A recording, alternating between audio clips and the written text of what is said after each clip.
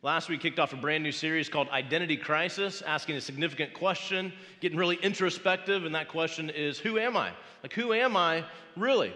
Now, that's not always a good time to spend that time kind of looking deep within, like, who has God created me to be? But we have to have absolute clarity that leads to conviction and contentment with who God creates us to be, or else we're going to sign up for a roller coaster, exhausting life, trying to perform our way into the acceptance of the people around us. What we looked at last week, the significance of our identity and the reality that we've been made in the image of God. God has handcrafted us in such a way where there's no one else like you. He made you on purpose for His purpose. Now, today's message, we're going to add that additional layer onto the proper understanding of our identity.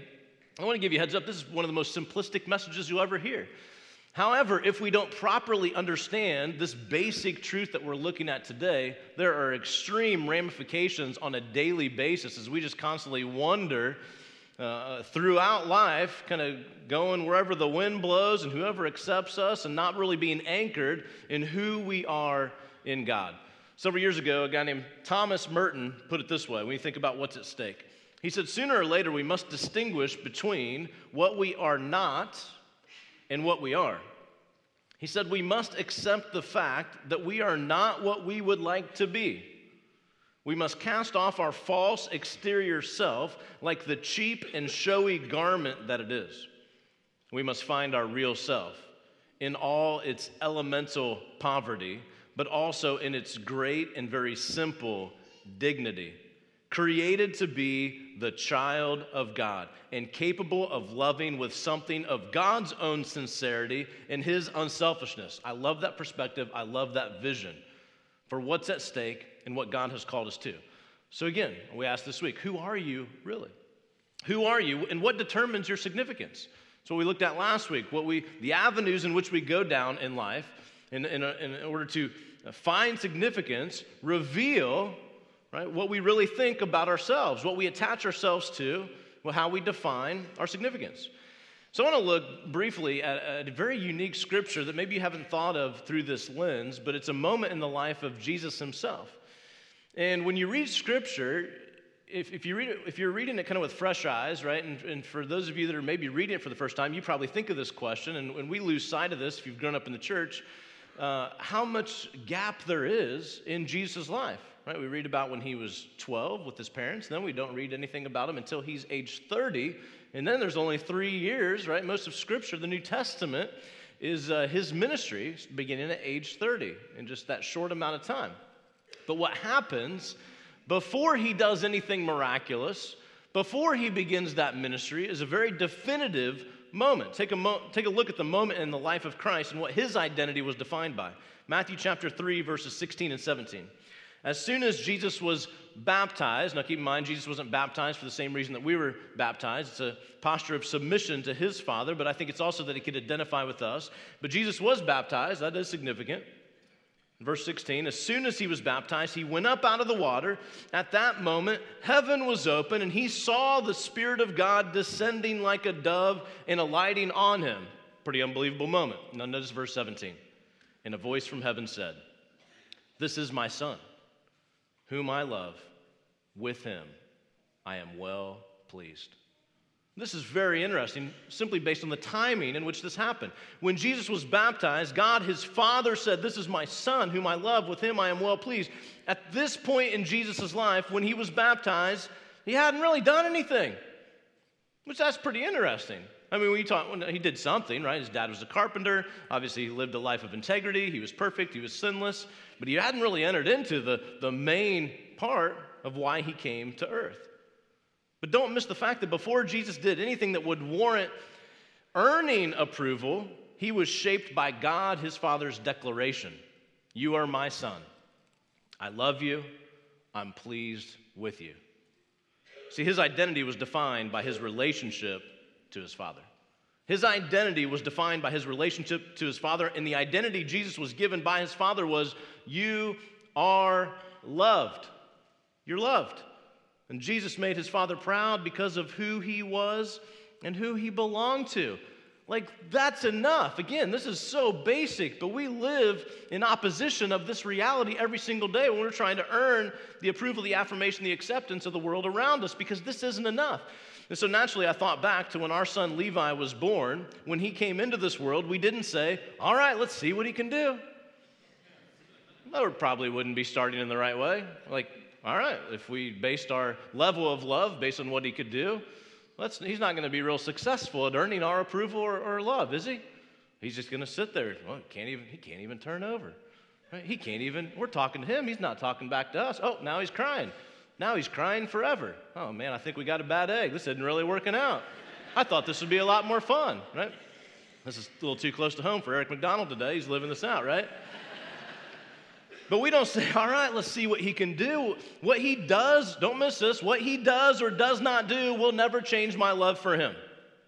There might be days where I don't really like him because of how he's acting. He might not like me.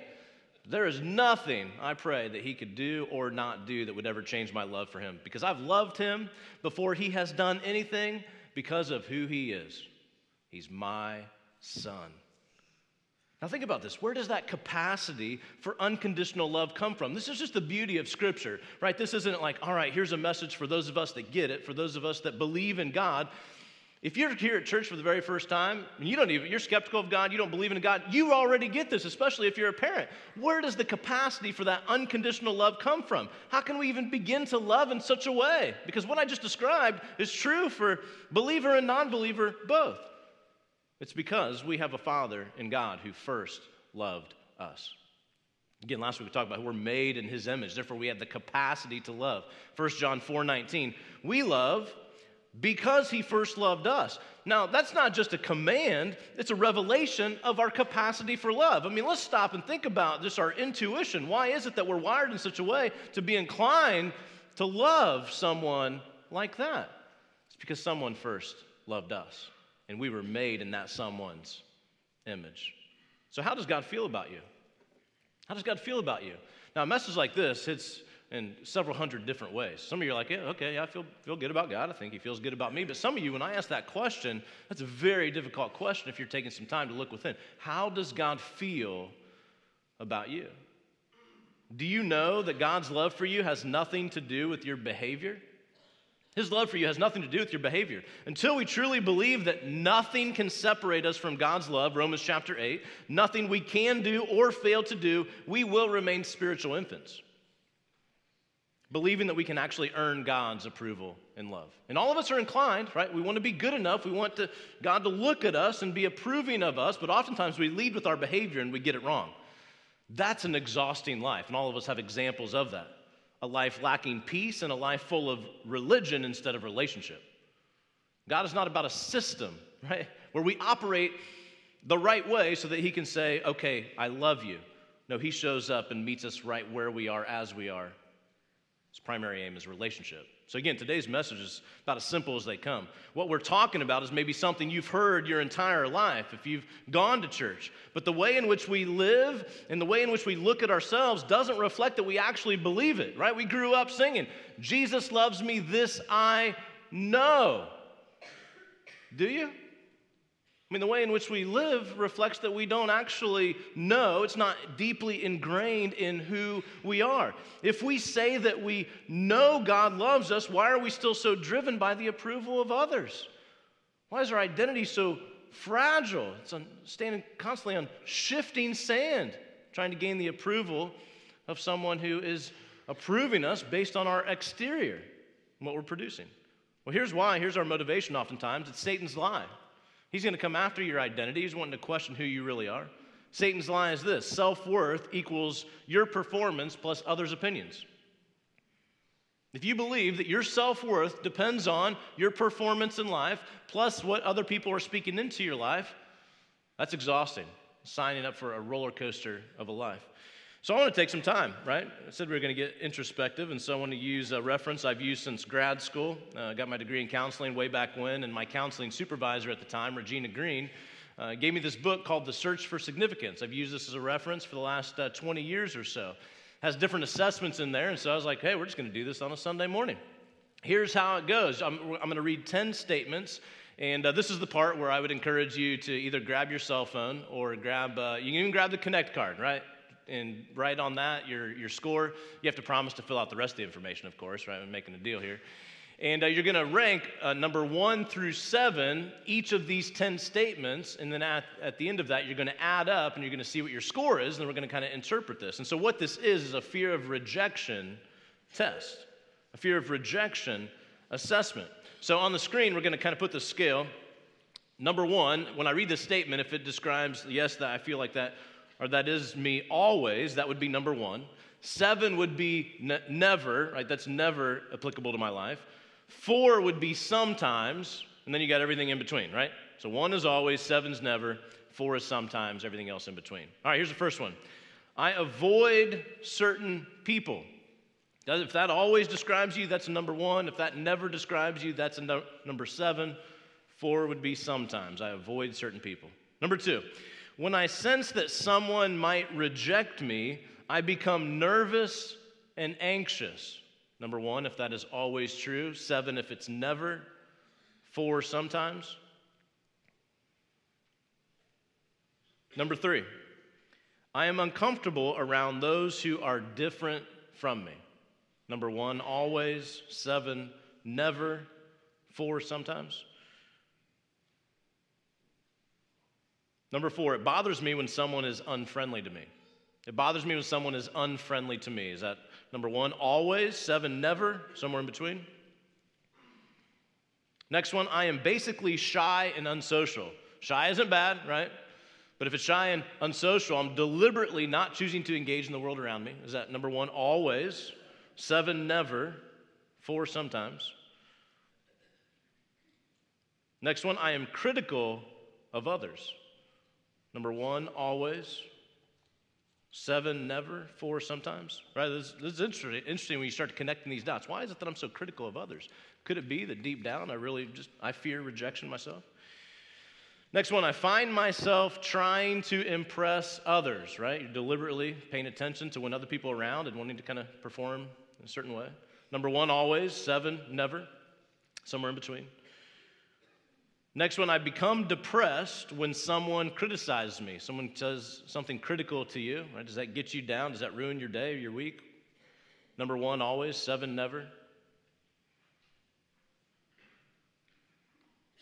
Next one, I always try to determine what people think of me, right? You're always based on who's around. Like, how do they feel about me? I'm always trying to determine what people think of me. Number 1, always. 7, never. Somewhere in between. Last one, I don't understand people and what motivates them.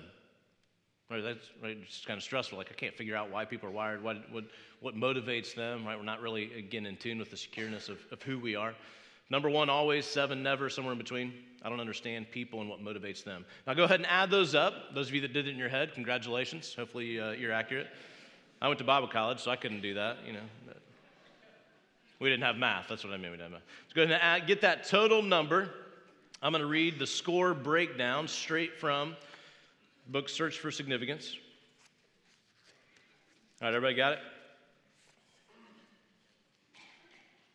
All right, here we go. If your score lands in that top bracket being 57 to 70, here we go.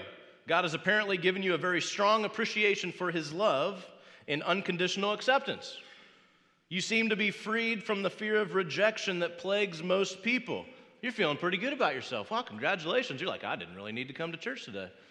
I'm already living this out. Notice what they put in parentheses in this book. I'm not making this up. Stick with me, 57 to 70s. They go on to say, some people who score this high either are greatly deceived or have become callous to their emotions as a way to suppress pain. Bummer, right? Not necessarily true for everybody. I can't make that. That's right there in the book, right? Now you're like, oh, not only did I need to come to church, I better rewatch this, right? All right, 47 to 56. Probably several people landed here. 47 to 56. The fear of rejection controls your responses rarely or only in certain situations. Again, the only major exceptions are those who are not honest with themselves. All right, next one, 37 to 46, right here in the middle. There's 5 categories. Is number 3. When you experience emotional problems, they may relate to a sense of rejection. Upon reflection, you will probably relate many of your previous decisions to this fear. Many of your future decisions will also be affected by the fear of rejection unless you take direct action to overcome it. Second to last bracket, 27 to 36. The fear of rejection forms a general backdrop to your life. There are probably few days that you are not affected in some way by this fear.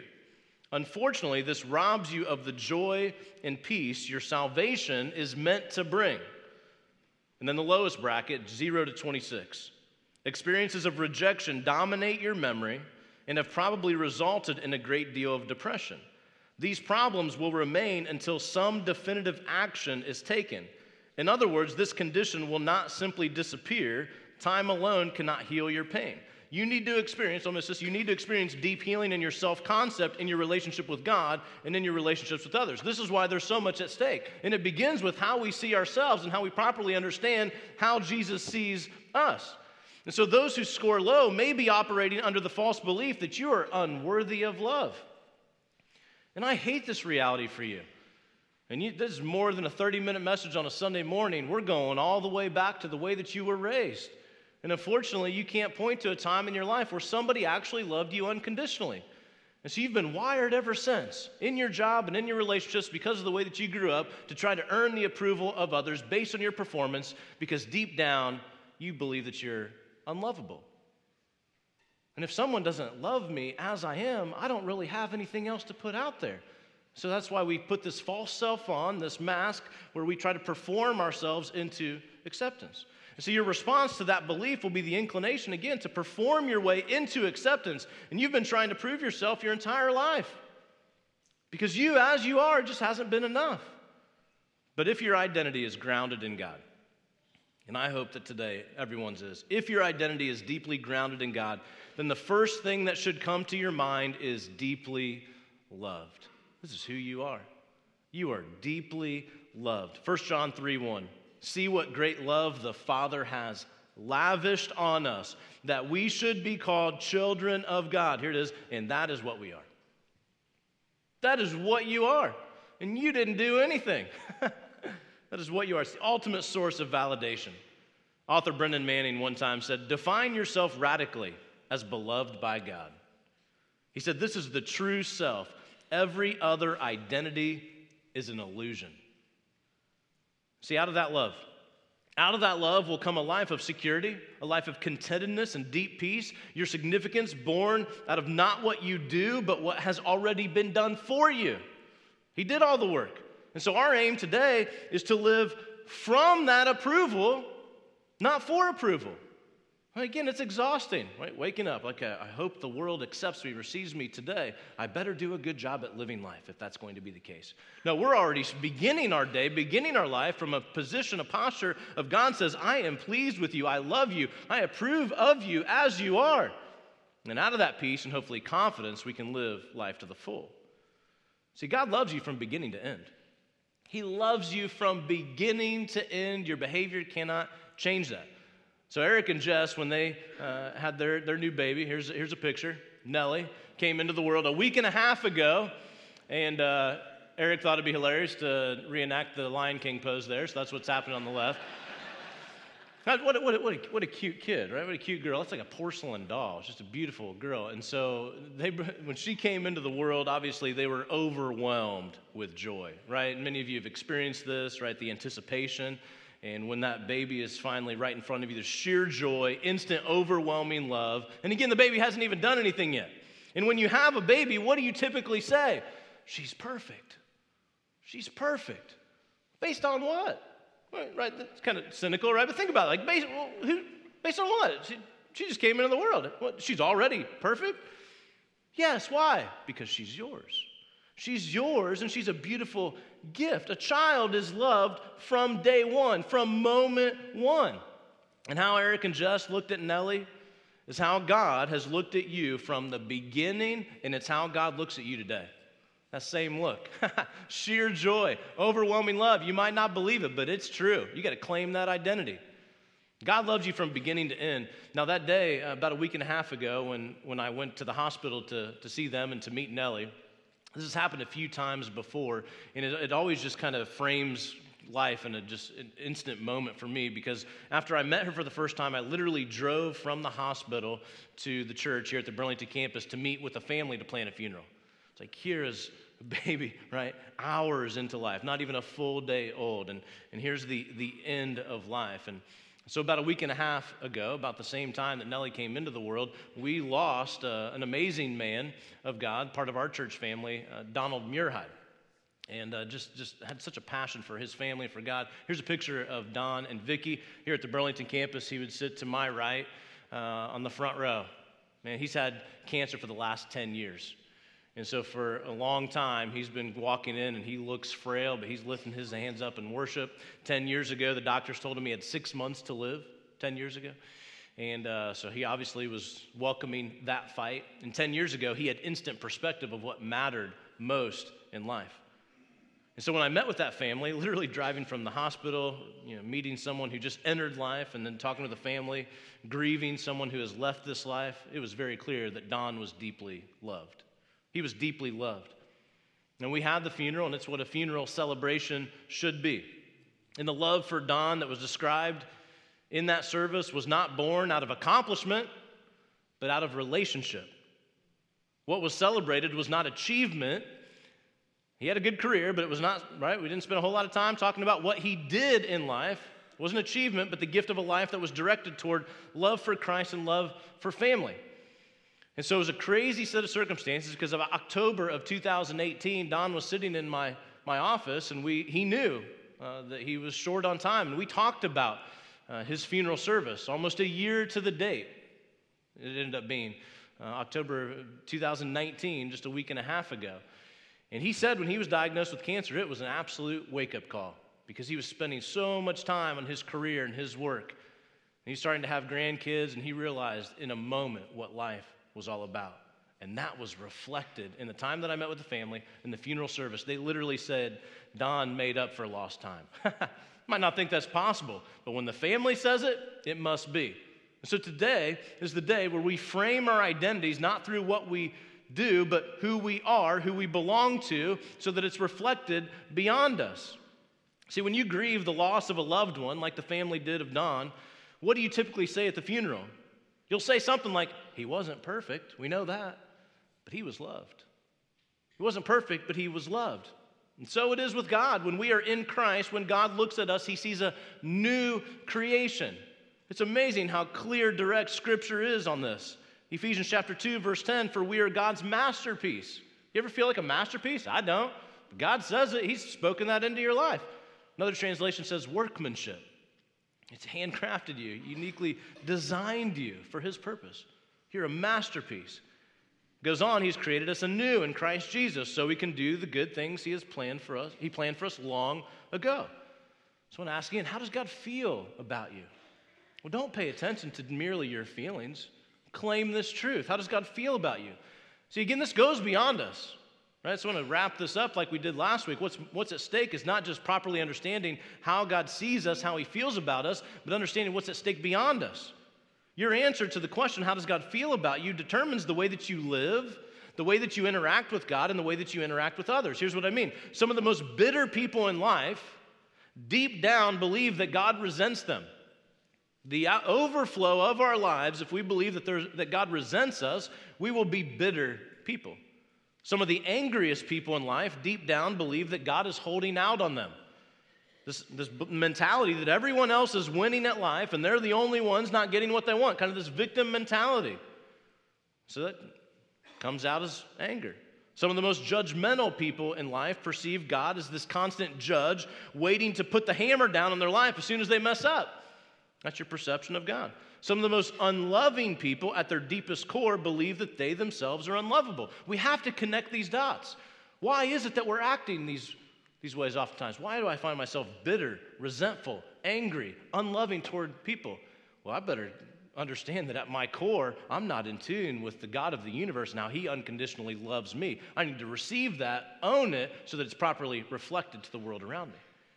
See, the opposite of that, those who properly understand the unconditional love of God will naturally be more loving and accepting of others. And we love to be around these people. They kind of have this everyday lightness about them.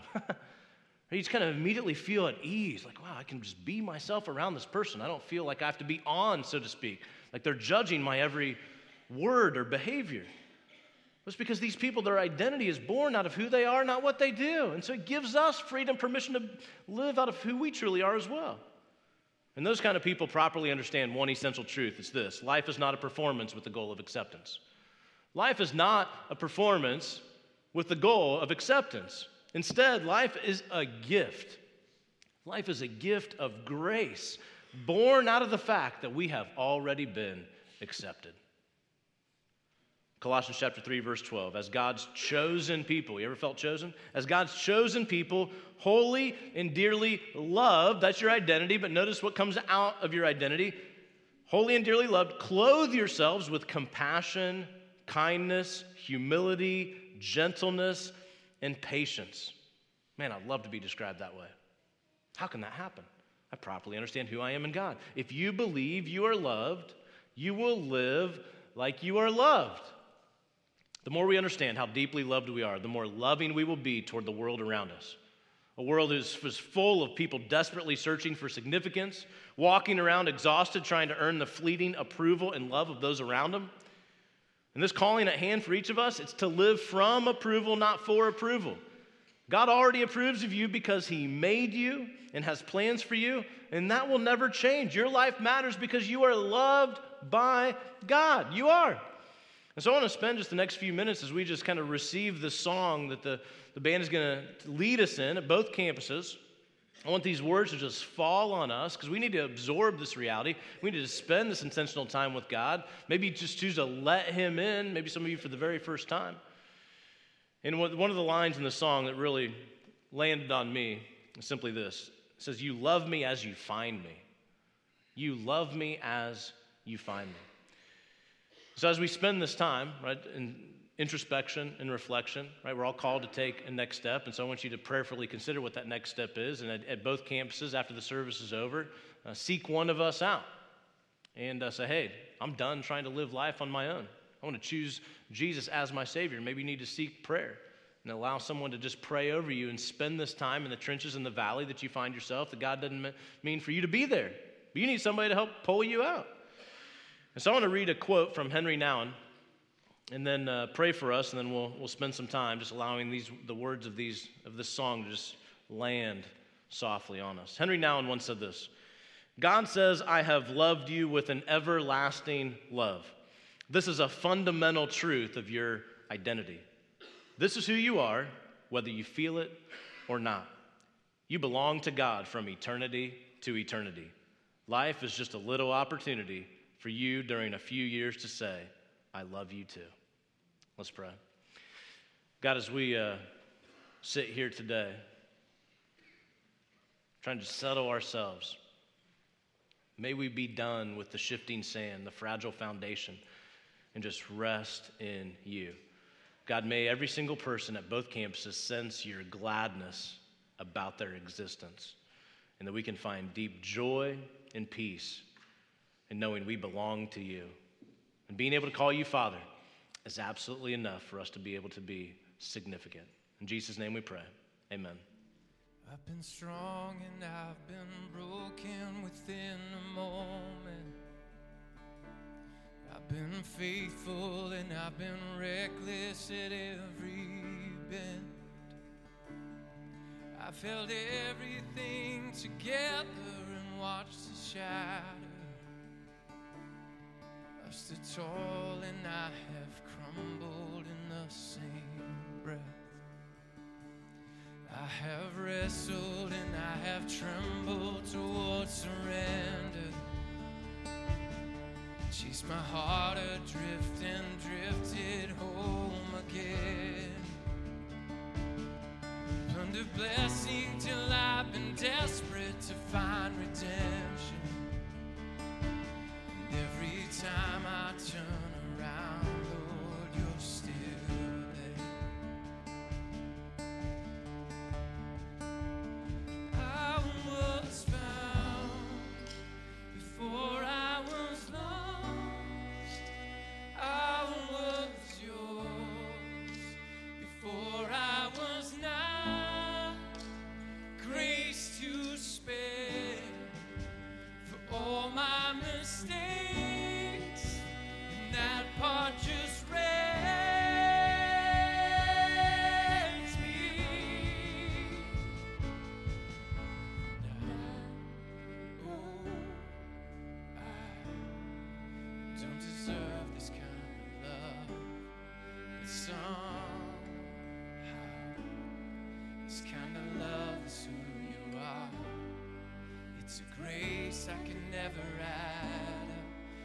somebody you still want, but somehow you love me as you find me. You love me as you find me. Who am I to think your glory needs my praise? But if this borrowed breath is yours, Lord, take it all. You are faithful and you are gracious, and I'm just grateful to think you don't need a single thing, and still you want my heart. I was found before I was lost. I was yours before I was not. Where the scars for all my mistakes, and that part just breaks me. And I know I don't deserve this kind of love, but somehow this kind of love is who you are. It's a grace I can never add up to be somebody you still want, but somehow,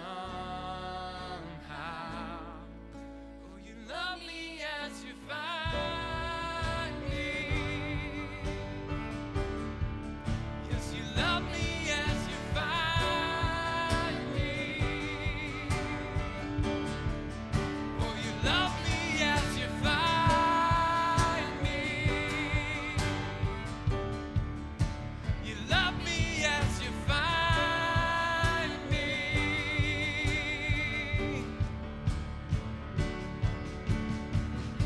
If you want my heart, I won't second guess, 'cause I need your love more than anything. I'm in, I'm yours. Your love's too good to leave me. Yeah, your love's too good to leave me. If you want my heart, I won't second guess, 'cause I need your love more than anything. I'm in, I'm yours. Your love's too good to leave me.